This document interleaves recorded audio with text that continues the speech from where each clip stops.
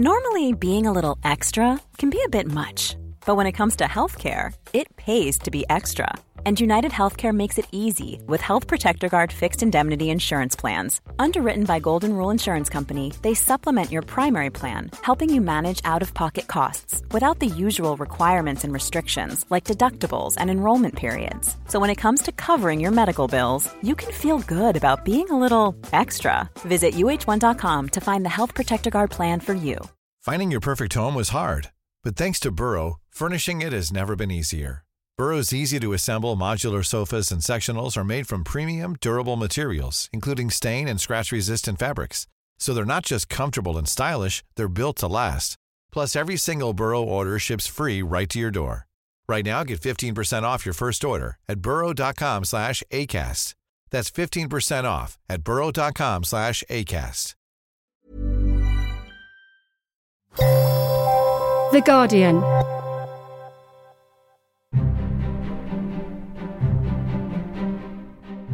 Welcome to Politics Weekly Extra. I'm Jonathan Friedland. There is a huge competition to identify what is Joe Biden's number one priority. Some people will say it's rebuilding the shattered economy. Some people will say he's got to restore American democracy after the 4 years of Donald Trump. But number one of all the number one priorities, surely, is getting to grips with and defeating the coronavirus pandemic. The death toll in the United States is colossal, north of 400,000 people dead. And Joe Biden has to get that number and those infection rates down. And he also has to do it in a country where health is right at the center of the culture wars, where even wearing a mask becomes a political statement. If he needs good advice, he could do a lot worse than consult our guest on the podcast this week. Laurie Garrett, a journalist and writer who is at that meeting point between science, politics and policy. She is a almost unique figure in having won the 3 Ps of American journalism. She is the holder of a Polk Award, a Peabody Award and a Pulitzer Prize. My first question to her really was, for somebody like her who'd written a book 25 years ago called The Coming Plague, who really did see this coming, what was it like to watch it unfold in real time?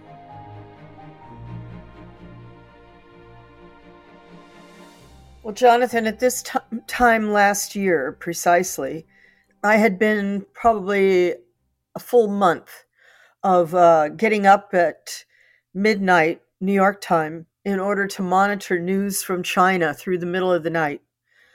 By 8 in the morning, every morning, I was trembling because it was obvious to me that what was unfolding in China was everything that we have feared and worried about, and it was in the form of a coronavirus, which really had not been high on the agenda. You know, we'd all been thinking of a super virulent influenza or something very similar. And as I saw the situation unfolding in China and realized that they were using the playbook of 2003, because I was there in China and in Hong Kong throughout the 2003 SARS epidemic.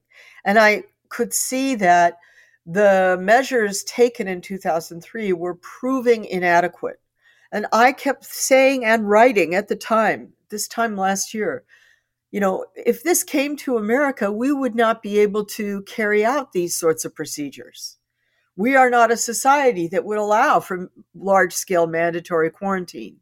And so the measures taken in China seemed not only brutal and severe, but also signaled to me that if this was the kind of microorganism we were dealing with, those of us who lived in democracies were going to have a very hard time coming up with policies to control it. It's so interesting you saying that, because in a way you were identifying there and fearing a kind of unreadiness in the democratic world for this kind of threat. And yet, in terms of the conventional measures of pandemic readiness, was your assumption that the United States, and I'm looking here at, you know, some data that said actually, you know, back this time last year, measuring preparedness says the United States was named as the country with the strongest measures in place. It came first on a league table, and the United Kingdom ironically enough, as in the week when the death toll reached 100,000, it came second. And these were preparedness ratings in the United States, 83.5%, the UK, 77.9%. By conventional measures, weren't these countries meant to be actually very ready for a pandemic? I think one of the things that we all have to have a big collective soul searching about is precisely how we were viewing the threat of disease and of preparedness and surveillance. Because, fundamentally, the entire sort of health security mechanism, as it was called under the Obama administration, or disease surveillance programs, as it was called under the George W. Bush administration, all of this was sort of predicated on the assumption that diseases arose in poor countries, over there, down there. And that, if we could just assist those poor countries to set up their appropriate surveillance and response capacity, then we in the rich world wouldn't face the threat because it would be stifled at source in poor countries. And we really had plenty of reason to know already that this was a very incorrect view, a very sort of neo-colonial view of disease. And yet there it was the dominant construct. And so even under the relatively progressive administration of Barack Obama, the health security effort flowed from the 2014 Ebola epidemic in West Africa into a kind of all-out effort to bring developing countries up to speed in their capacity to recognize and respond to new diseases. And we weren't really critically looking at ourselves. So the sorts of measures and assessments that were put in place, which ranked the United States number 1 and the UK number 2 in preparedness, were really the sorts of preparedness we were encouraging developing countries to put in place.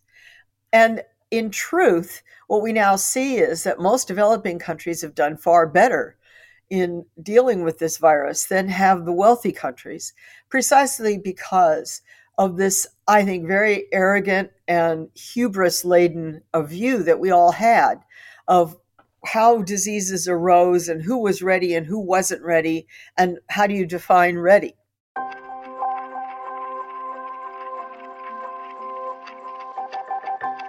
I mentioned in the introduction that what makes you such a fascinating writer to read is that you do sit at that interface between politics, science and policy. So just on this point, it was a talking point of Team Biden during the campaign that they had left this wonderful playbook for the in the Obama administration, which the Trump team had basically discarded, ignored, scrapped, and therefore they'd botched the whole thing from the start. I mean, what's your assessment of how the Trump administration, before we get on to what Biden's going to do, of how the Trump administration handled or mishandled the pandemic when it arose? And, is the criticism that was leveled by the Biden campaign and by many, many others at the Trump administration, from your viewpoint, was it fair? I think if there are two political leaders that bear the lion's share of responsibility for this global nightmare, they are Xi Jinping and Donald Trump. On the Trump side, it was, my good pal Xi Jinping says he's got it under control, so I'm going to ignore this whole thing. Meanwhile, of course, we were in year 2 of a very heated trade war. And while, the two leaders might call each other their good friends, the truth is that it was really becoming a vitriolic fight between the two nations with a lot of bad words said back and forth. And it wasn't long before the Trump administration just took that whole trade war vitriol and slid it right into how they talked about the Wuhan virus, the China virus, the Kung flu, and all these other horrible slurs that were used by the president. And meanwhile, on his side, every mistake imaginable was made.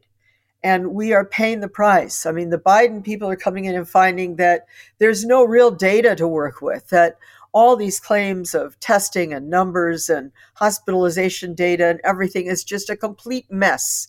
They have no idea where exactly vaccines are in the supply chain or in the distribution chain, because again, It's such sloppy data keeping and such a mess.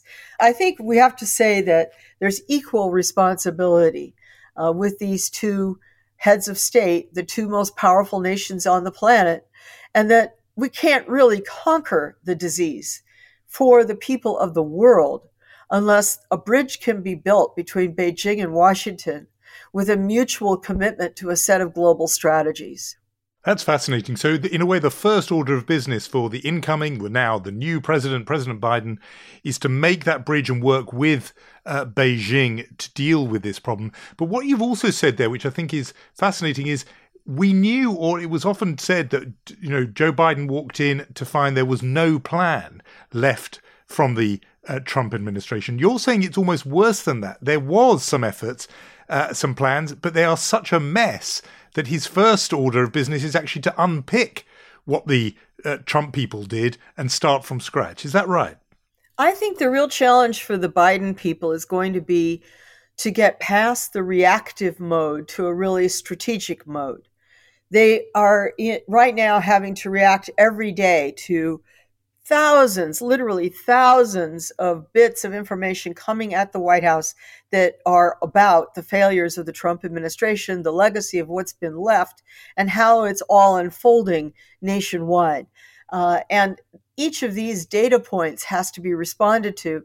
It's very easy for any government to end up being locked in some sort of permanent reactive mode and to lose sight of an overarching strategic goal. And it's going to be a real challenge. I mean, even now we see that, he's only been in office about a week, and already we've changed the goalposts on the entire vaccination effort, so that now he's negotiating for, hundreds of millions additional doses of vaccine and massive changes in how all the vaccine is distributed. It's very important for everybody to understand, everybody listening to this to understand that a vaccine is not going to end the pandemic. We missed the opportunity to eradicate this virus. We had a moment, a window, several months ago when the scale of the human epidemic was relatively small and when the numbers of animal species infected were very small. And it was potentially possible to vaccine our way out of this catastrophe. But we're way past that now.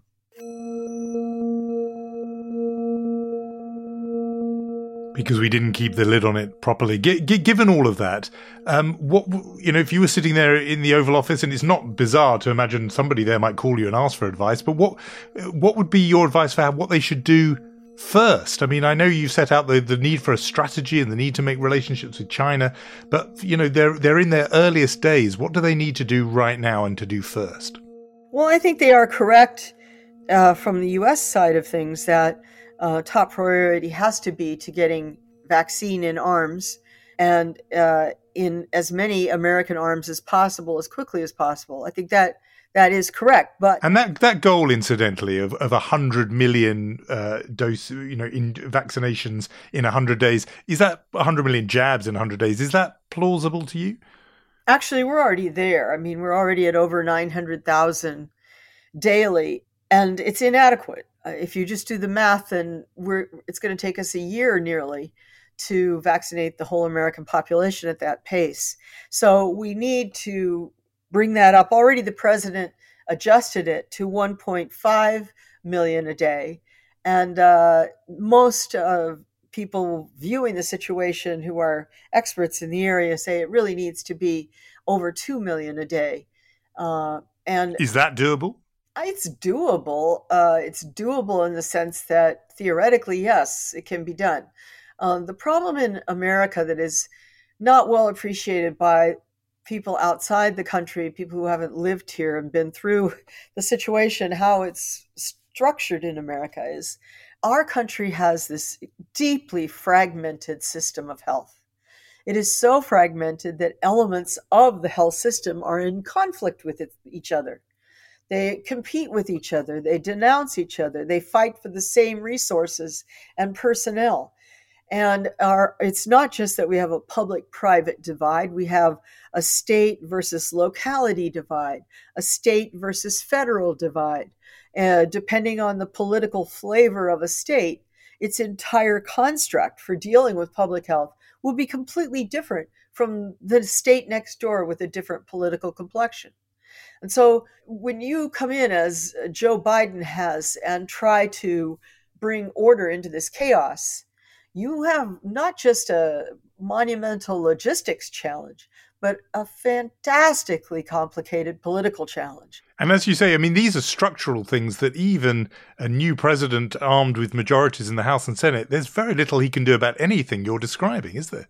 No, and one of the things on my second book, which was called Betrayal of Trust, I traveled all over the world looking at how public health was constructed, its history and its current operation in different key parts of the planet, and why it functioned that way, and what happened when the system was stressed by an epidemic or a natural disaster, what have you.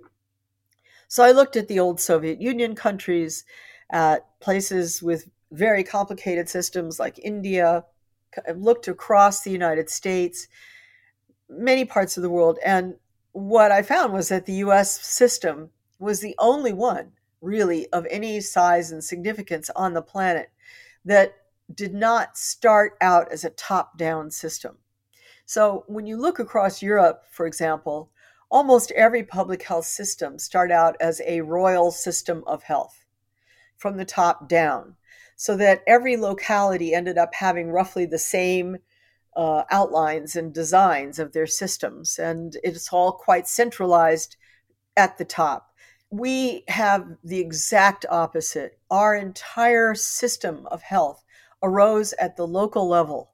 It arose from the very earliest days, in fact, before the American Revolution, on an almost neighborhood basis, a city basis, a state and county basis, and the rules vary even within states from one county to the next.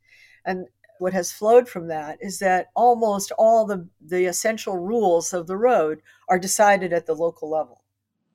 Let us shine the lights in the darkness along the sacred pool of reflection. Remember all whom we lost. In the last 2 weeks, we have heard more words of compassion, of grief, and of tribute from the federal government and its top representatives, all the way to the president, than we've heard in the whole prior year from the Trump administration.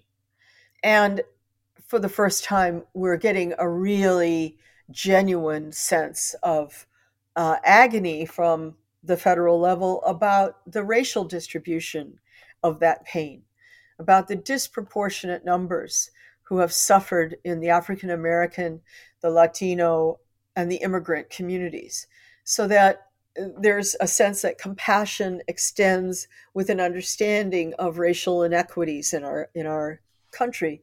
So all of that is excellent. And I think it also is excellent that at the federal level, every key player on the sort of battlefield with COVID, from the new head of the CDC to the White House itself, we're hearing very clear messaging that says, we will not lie to you, and we will understand that we're all on an arc together to try and come up with full understanding of this virus and conquer it.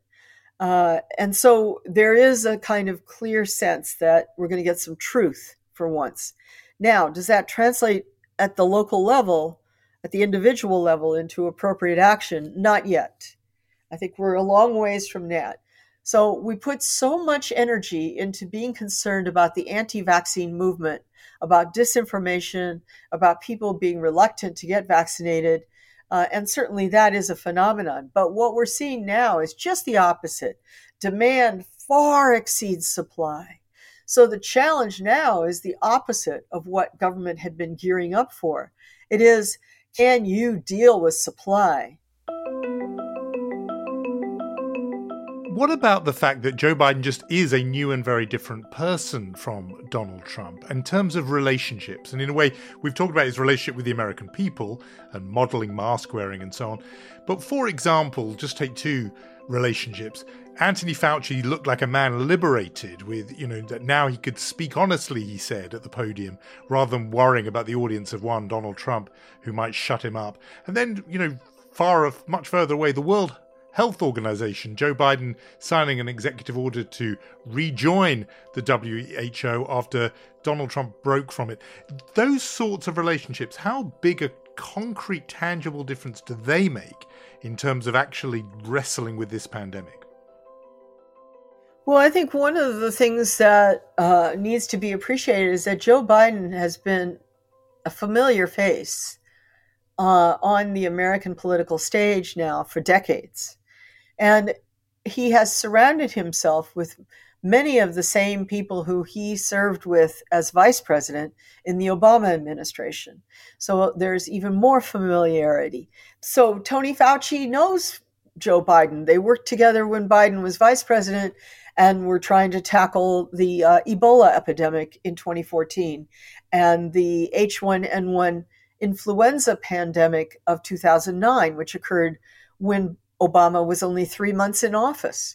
And many of the people that you're referring to, whether they're at the World Health Organization level or they're at the level of local state health departments and so on, have a history of working either directly with Joe Biden or with people that he has brought on board. So there is a certain sense that a kind of continuity has happened. I would almost venture to say that this is not so much a new administration as a restoration of the form of administration we'd had for decades before Trump came in. You won prizes for writing a book sort of a generation ago called The Coming Plague. We're not through this one yet, but what do you think Joe Biden and leaders around the world need to do to prepare for the next one?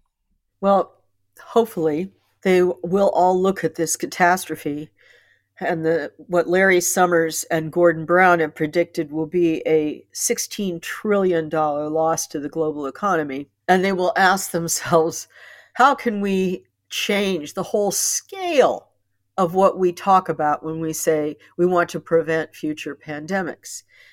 We've been operating on these shoestring budgets with tiny, not terribly well-designed multilateral institutions trying, whether it's WHO or Gavi or the Gates Foundation, whatever you turn to, Wellcome Trust, they've all been trying to do the right thing on shoestring budgets and without really the proper level of organization. And we've also been doing all of this with still a fair amount of kind of neo-colonial mentality that continued to imagine this north-south divide where the Northern Hemisphere wealthy nations had one level of risk and the rest of the world had another level of risk. And we were acting as benevolent overlords, passing on our wisdom and dribbles of money to help the Southern Hemisphere. I hope that if anything, any lesson comes out of this pandemic, it is that construct is old, dead, wrong, get rid of it. It's just not the way the microbial world works or risk arises from the microbial world. And the second thing I think is that we're increasingly seeing calls to understand the connection between climate change and disease emergence and to recognize the overlapping interests of the two great challenges of our 21st century.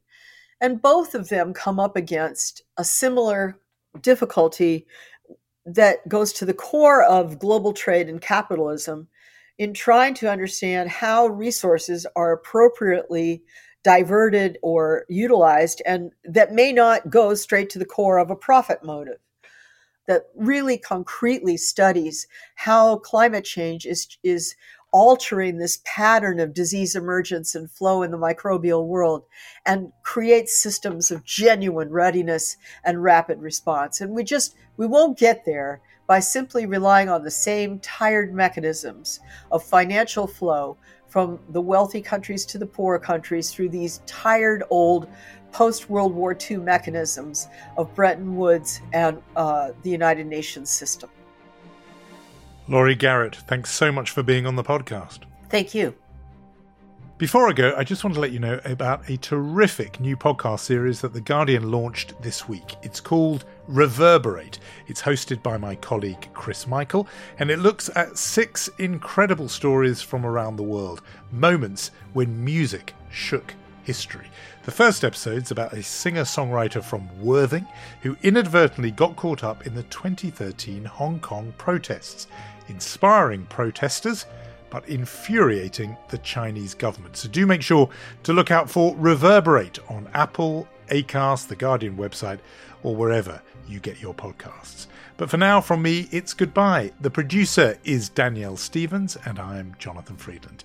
Please do look after yourselves, and thanks as ever for listening.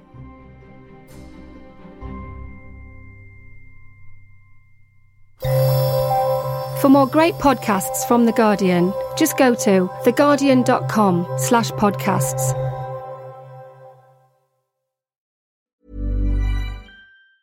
Tired of ads barging into your favorite news podcasts? Good news. Ad-free listening is available on Amazon Music for all the music plus top podcasts included with your Prime membership. Stay up to date on everything newsworthy by downloading the Amazon Music app for free or go to amazon.com/news ad free. That's amazon.com/news ad free to catch up on the latest episodes without the ads. Join us today during the Jeep Celebration event. Right now, get 20% below MSRP for an average of $15,178 under MSRP on the purchase of a 2023 Jeep Grand Cherokee Overland 4xE or Summit 4xE. Not compatible with lease offers or with any other consumer incentive offers. $15,178 average based on 20% below average MSRP from all 2023 Grand Cherokee Overland 4xE and Summit 4xE models in dealer stock. Residency restrictions apply. Take retail delivery from dealer stock by 4/1. Jeep is a registered trademark.